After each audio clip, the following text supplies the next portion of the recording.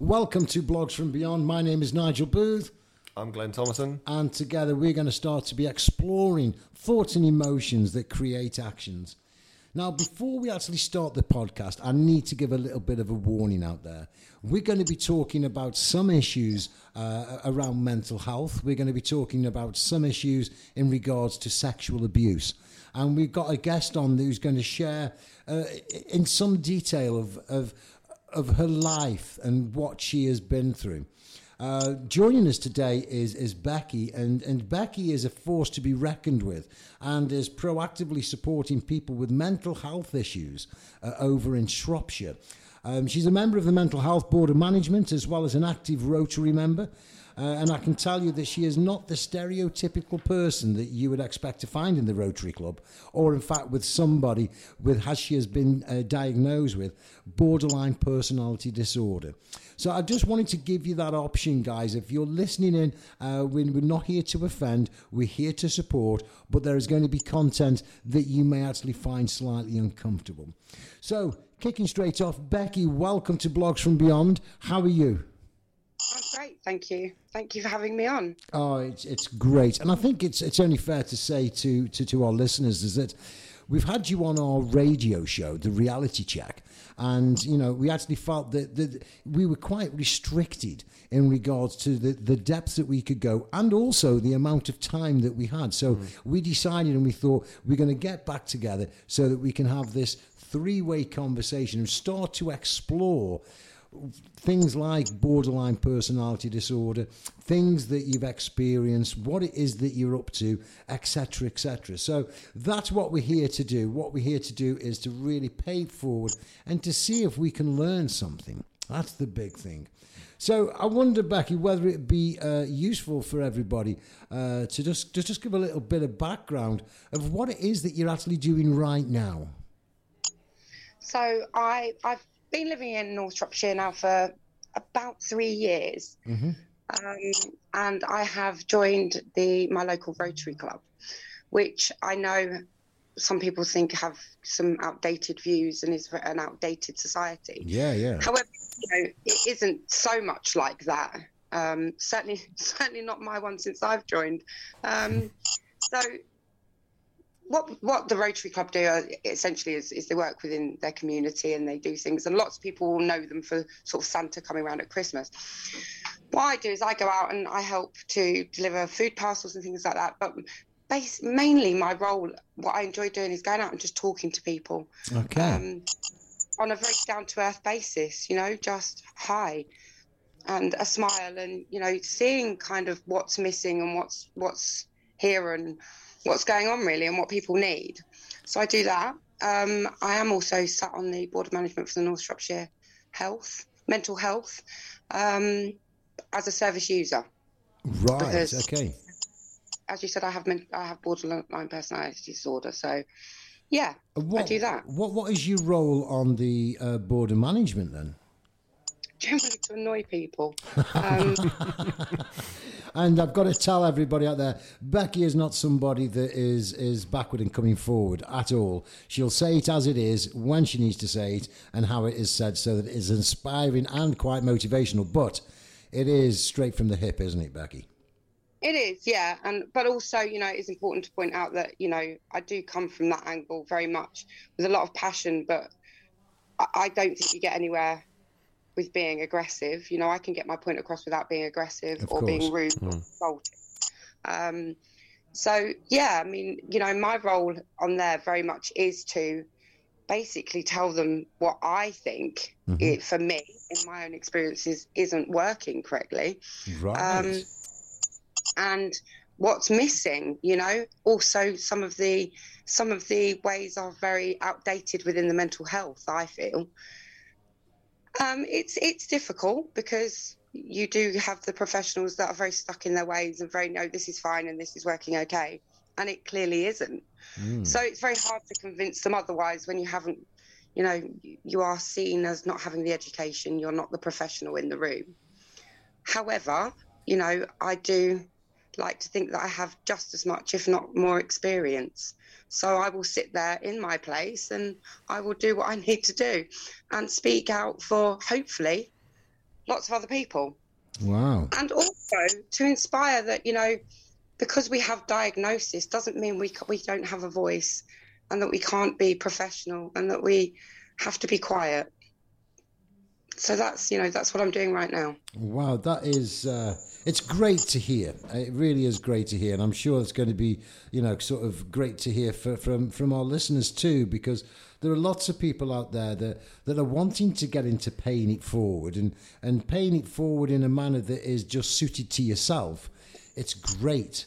It's great. No, there were so many things that you talked about there that really, you know, I was listening intently and just thinking that's great. I mean, getting out there with the Rotary Club, talking to people, I think that's so important, particularly coming out of, you know, the pandemic and everything. You know, people need those conversations, and just having someone, not just to talk to, but just having someone to listen as well, I think is so important. I think you're right. And the work that you're doing with that mental health board is just amazing, and it must be really difficult when you've got, you know, medical professionals telling you how it is, and like you say, some are a little set in their ways and the way things were previously, and you're sitting there, somebody who's living and breathing the condition. You can't get any better than that, can you? You know, yeah, and that must be really frustrating though sometimes. If you're coming to, you know, you think, well, you know, I might not have the medical degree, but I've lived this for however many years. I think it's fair to say, and Becky, it's you're the expert here, but. Maybe it's worth just exploring borderline personality disorder, although, you know, there are a number of different sections about it. You were saying that on the radio show that not, you know, just because you have BPD doesn't mean that everybody is going to be the same. So how does it break down to when you're being diagnosed? I mean, I was diagnosed back in 1992 when I was only 15, and I do know now they don't diagnose under 18s. Okay. Why is that, Becky? Do you know? It is a very complex mental health disorder, if you like to put it in that terms. Yeah. And I do know that there has been quite a high rate of children that haven't been able to deal with the diagnosis. Right. And unfortunately, those diagnoses have ended up, you know, sort of being fatal. Wow. Okay. So I think that's when it came in. I think I am correct in. I think I definitely heard that from a mental health professional that they don't diagnose under 18s anymore. So, you know, there's going to be lots of people coming up that will have it too. Yeah. So breaking BPD down then. You know, how does he break down? Because you were saying that there is into these different sections, and there are 9 different sections. There are 9 different sections. I mean, you'll have to forgive me if obviously I can't sort of off the top of my head think of all 9. Of course. You have to. The way they work it is that you have to qualify and score quite highly in either 4 or 5 of them to be diagnosed with BPD. But as I was saying to you on the show, I could sit in a room with somebody else that has BPD, and they could have scored really high on 4 of the sections that I didn't score high on. So we can be totally different. Totally different. Right. Okay. Our emotions will be the same as in, you know, our emotions will flip maybe 75 times a day, but the emotions may be different. Or more so, our reactions to them are different. So, for instance, somebody who, you know, may substance misuse will have a bad reaction and go and find that way to cope with it. Right. Whereas, you know, I don't have that. I'm very fortunate I don't have that issue. But I still sort of, you know, in certain ways have a self-destruct, you know, because of different areas that I did score. So one of my highest points that I scored really high on was my fear of abandonment and rejection. Right, okay. That was the highest one that I scored on. So, and that all stems from childhood, you know. Well, I really want to go into, I think Glenn's got a couple of questions that he wants to ask you in a short while. But again, just from your point of view, and again, just for all of our listeners, is that we're not saying everybody is going to be the same as Becky. Not everyone's going to experience what Becky's gone through. But one of the things is for definite, Becky, is that you are managing this. And in regards to I don't know if managing is the right word, but you work with this every day, and you have, occasionally you will have a bad day, and the rest of the days are going to be like, this is how I do it. So, what's it like to be having a bad day for you? I mean, if you're talking about the worst day, yeah, the worst day is where the emotions come so thick and fast that you don't know what the next emotion's going to be. Wow. So you can be working your way through that one emotion, and all of a sudden be hit by another. So you kind of get this sense of, just give up. I'm never going to get better. And to a degree, with how I feel sometimes, you then start getting into the almost self-pitying mode of, this is it. I get moody. This is it. This is how it's going to be. My life's ruined. So is me. I get like that. That's a really bad day for me. A really bad day. I feel like nobody loves me. Nobody's ever going to love me. Nobody wants me. How often do you have those bad days compared to what we would call as a good day? It depends, is the honest answer that I can give you. I tend to have more bad days during the winter months because I like daylight. Yeah. So I could say, I do find life slightly harder during the winter. Okay. Than during the summer. It all depends on what's happened. Right. And sometimes it can be something really, really minute that would be insignificant to somebody else. However, it's quite a big deal to me. And you know that trigger point, say it could be quite insignificant to other people, but to you, is it like on one day you'll have the trigger point will come along and it will send you off on a bad day, but then on another day you'll have the same trigger point, but it doesn't have an impact this day? Is that how it is? Yeah. Or? Yeah, it can be like that because, you can have the same trigger point. You can have a trigger point one day where it will completely ruin an hour. I honestly, with my BPD experience, nothing really, unless it's something really extreme, ruins my entire day because of how I fluctuate with my emotions. I can have a really, really bad morning or a really bad couple of hours in the morning and then be okay in the afternoon. Right. That must be really tiring. Sorry, say that again. It really can sort of, fluctuate that quickly. So that must be really tiring, Becky. It's exhausting. It's absolutely exhausting. And this is where, for me, talking has helped. Having that open dialogue with the people around me and the people that love me and the people that get it. We, also, and this may not be to everybody's taste, and, again, not to offend anybody. With my children, obviously, as I said in the radio show, 3 of my children are adults and the other one is late teens. Yeah. We found a way to actually laugh sometimes. And, sort of they recognise it. And it's never an elephant in the room in my house. It can always be spoken about by all of us. That is amazing, isn't it? My kids will say to me, is this BPD, Mum? And, sometimes I'll just look at them and we'll just laugh. Yeah. Get it. And other times I can walk into a room and cry and my kids won't say to me what's wrong. They'll just put their arms around me. Wow, that's incredible, isn't it? Yeah. I've had that constant open dialogue with them, obviously age appropriately. Yes, of course. So yeah. That must be incredibly empowering for you to be able to not have to hide away from that. Because I make the assumption that, for periods of your life you've tried to hide away from this.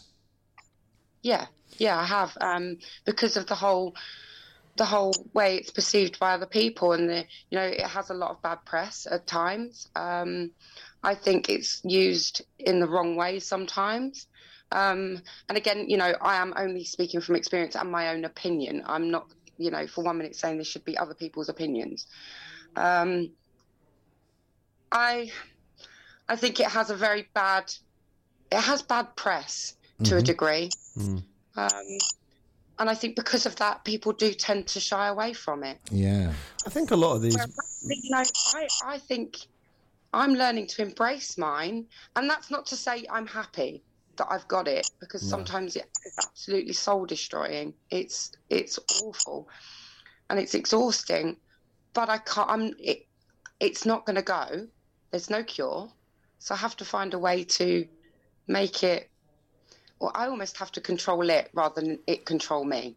Yeah, essentially manage it. I think a lot of those you know, you mentioned the negative connotations that people have towards you know, BPD and other, you know, mental health situations or disorders or whatever the correct phrase is. But I think a lot of that comes from, like, historically, the way in which these people were treated was much worse in terms of you'd expect, and I'm going back many years, people, you know, would be put into an infirmary or something like that, and not really help, but in these, you know, put in horrendous situations. And I wonder if some of that carries through. You know, now we've got much better at talking about it, for one, you know, being open about it, being able to talk about it, but also medical advances and understanding and understanding from, you know, a neurological position or etc.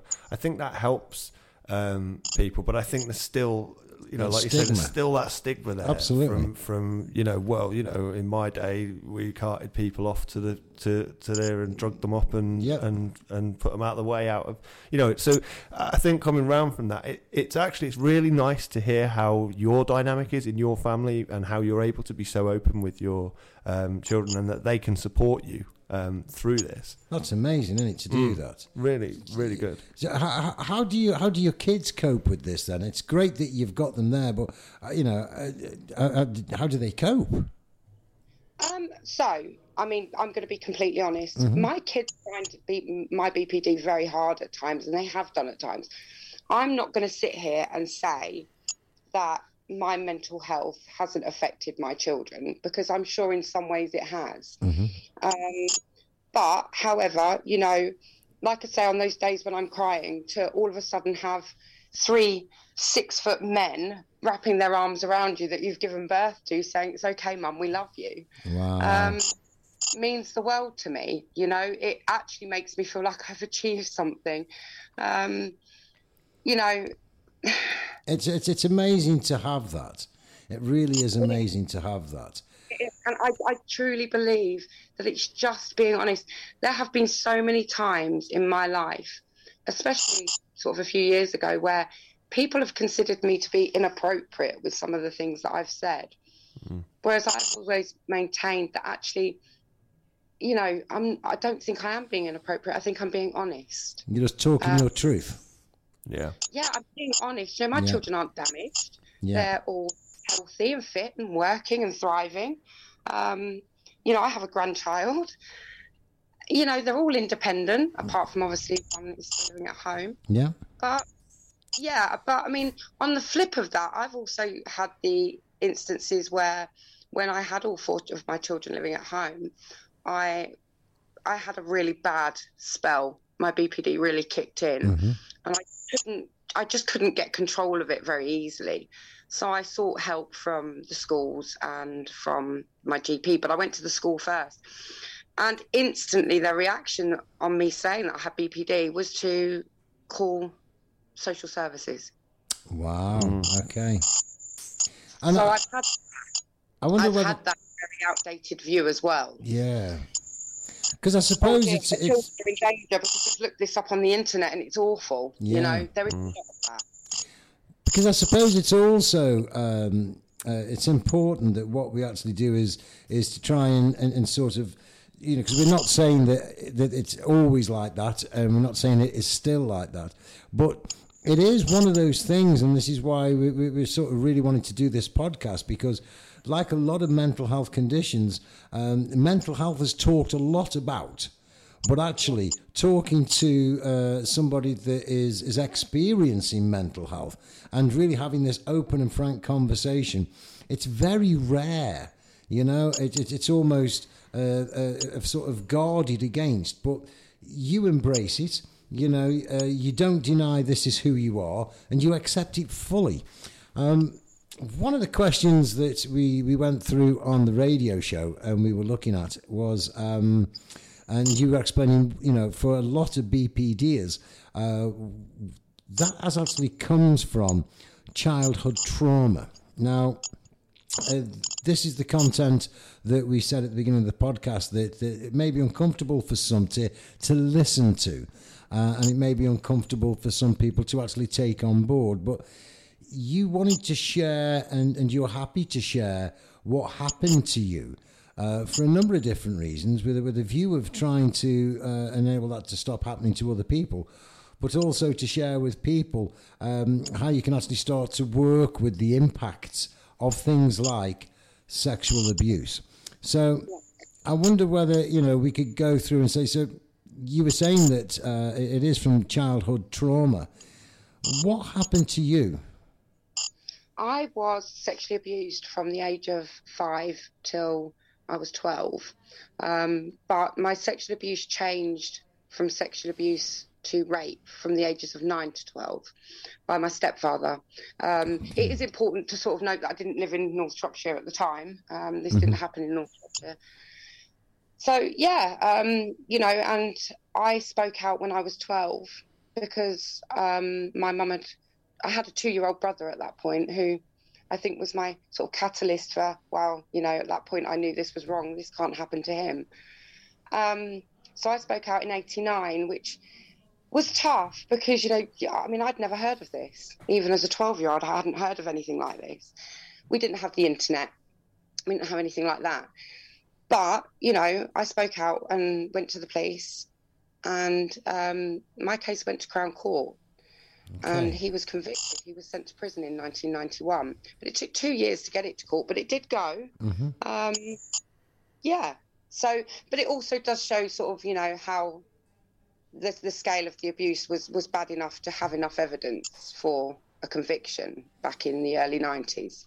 Yeah, it seems a long time away when you're talking, you know, 1992, and again, I'm making the assumption with a little bit of knowledge that things have changed since 1992, and you know, as Glen was saying, we're accepting and we're open more to all of these different conditions. However, I would like to just say, you know, there are going to be people out there, and maybe people listening, that this has happened to, that haven't spoken out.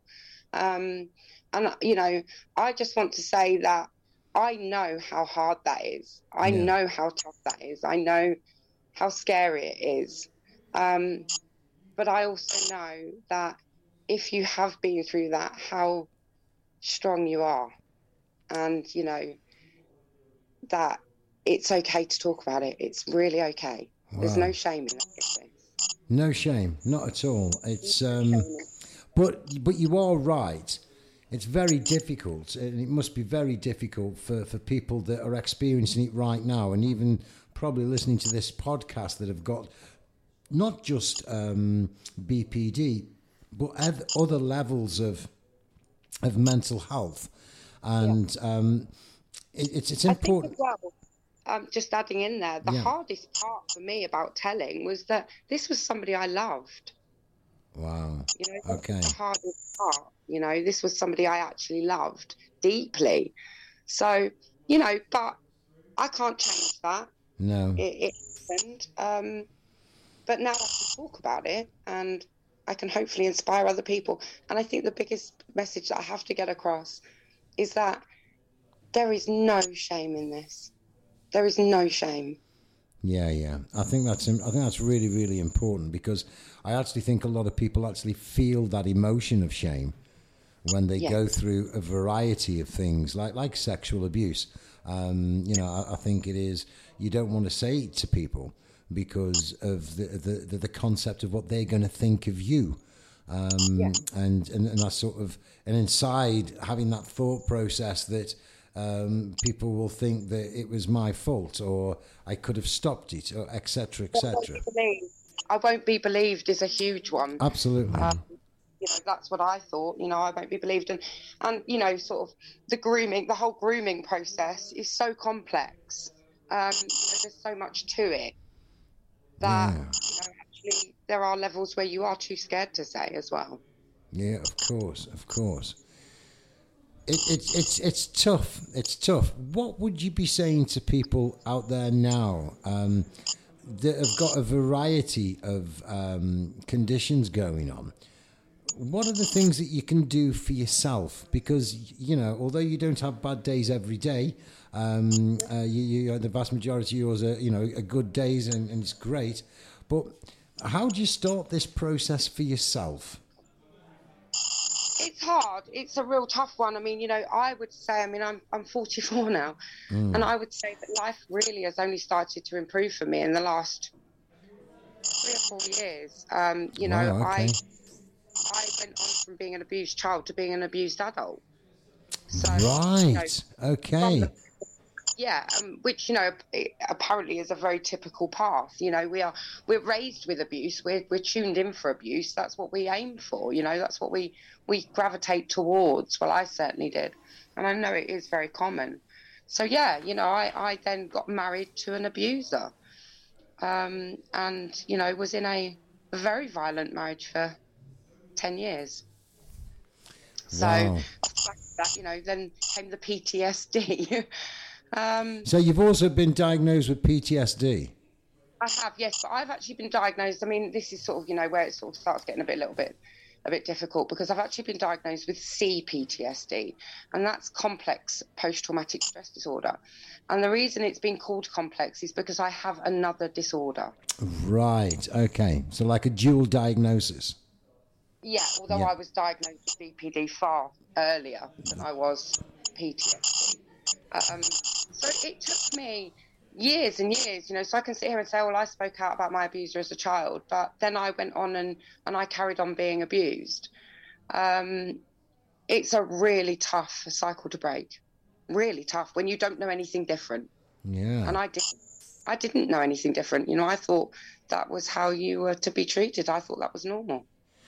So you are on a one-woman mission to not just go and support service providers with your insight to what works and what doesn't work, but you're also wanting to be on that mission that is going to be the difference for our community members, for people that are suffering in silence. What pushes you forward in that? I think, and ultimately, my children. I would never want my children to suffer any kind of mental health problem, or, whether it be depression or anxiety, and not speak out. Yeah. I have instilled into my children that it's okay to ask for help. It's okay to talk. There is no problem with shouting if you have to from the rooftops. I'm struggling, help. So my children are my main driving force, but also because we get one life, and I have spent, I spent so many years of my life being abused. I am no longer a victim. I don't have to be a victim anymore. I can be a difference now. I can be the difference now. Wow. I'm not a victim anymore. And I think once you realize that you're not a victim anymore, and you can get to that point where you can say, without these experiences, I wouldn't be who I am, and I wouldn't be able to do the things that I'm doing. I can't change the experiences, so I may as well now. Well, no, it's not even may as well. I will now use them for the good. Absolutely. And I think that's part of it is that acceptance of, I can't, if I can't change it, I need to try and change it into something that is good for me and good for other people. Absolutely. I have now been single for 4 years, which for a BPDer is huge. absolutely huge, especially on the level of fear of abandonment and rejection that I have. That's a huge thing, being single for 4 years. But what that 4 years has done is I have my moments where I think I'm never going to be loved. Nobody's ever going to love me. Nobody's ever going to want me. I'm going to be on my own forever. But a majority of the time I think, do you know, now I know what I'm worth. Wow. I've broken the cycle of abuse. I will not take being abused ever again. And now somebody comes, when somebody comes into my life now, they know I'm okay on my own. So treat me properly. Because it is the difference, isn't it? Is that you don't need a partner. It's just that, like, when that partner comes along, it's about want. You don't need. Yeah, I'll have a relationship because I want one, not because I need one. And I've spent my entire life needing one so that I don't feel abandoned and I don't feel rejected and unloved and unworthy. It's also, quite pertinent, I think, to my story is that I've sort of jumped in and out of unhealthy relationships because as a small child, my brain was very much tuned that if you sleep with a man, he'll tell you he loves you, and that's the be-all and end-all. Right. So I spent a lot of my teenage years doing that, in that search for love, but actually that's not love. Wow. It's very strange how it works. And again, you get the name calling and you get the reputations from off the back of that. But that's because, at that time, people don't understand. Yeah. And you beat yourself up over it. But what I would say to anybody listening to this is don't. I've done it. I'm fairly unshockable. I've probably done things that wouldn't shock anybody else with BPD. Wow. It's okay, we can talk about this. It's not inappropriate. It's honest. And I tell you what, Becky, I just want to say thank you so much for coming on Blogs from Beyond and sharing your story. There are a number of different questions I've got to ask, but unfortunately we're out of time. So again, okay. I'm going to say to you, would you come back on and sort of allow us to explore more and more about you and your life and how you're impacting on other people? I'd love to. If I can inspire one person or I can help one person, then, I'm happy. I am very down to earth. There's no judgment here. I'm a big believer in, there's no judgment. Absolutely Excellent. No judgment. Well, Becky, guys, can I just jump in, Becky, and just say, It's been difficult listening to some of the things that you were talking about today, and I think some of our listeners will find that too. I felt a range of emotions while you were talking there earlier on about what you've been through, but you are an incredible person, and it's really amazing to hear how you've taken that and turned that around, and you're now paying that forward and helping people, and I think you'll help lots of people by being you and being open and honest and keeping that conversation going, because people could be listening to this and it might just give them that strength to say, well, if Becky can do it, enough is enough. Yeah, enough's enough. I can do it. It's the right thing to do, and it will help someone else. And thank you so much. Yeah, no, thank you. I mean, it's been, you're an inspiration to me and to many other people. Yeah. And you're right. It is hard to hear. And it really is hard to sort of, it must be incredibly hard to start to begin to tell your story, and that's the whole thing that we're doing on the reality check, is to enable people to feel comfortable saying, this is my story. Yeah. I'm not going to wait until I die to everybody else to tell it. I'm going to tell it today. But Becky, I think that you are an inspiration. It's great to hear your story. If there is anything that we can do here at the Reality Check to help, don't hesitate to get in touch with us and we'll do that. And if anyone that's listening, if you want to get in touch with Becky, you can come direct through the podcast here and send us an email on nigel@therealitycoach.co.uk, and we'll pass on those details and contact numbers to Becky. So it just leaves me really with Glenn. Thank you so much again for your input today. It's been really good. Becky, thank you. It's absolutely, it's refreshing to talk about something so dramatic and devastating in such a positive manner. And I really do hope that people that are listening to the podcast take so much from it. I know that both Glenn and I here in the studio, we've looked at each other on numerous occasions while we've been listening, and you've almost got like, wow. Yeah, what do you say to that? You know, there's nothing to say, you know, and a complete and utter credibility to you. And I wish you all the best in doing all of those mad things that you want to go off and do and really change the world and be the difference for as many people as you can.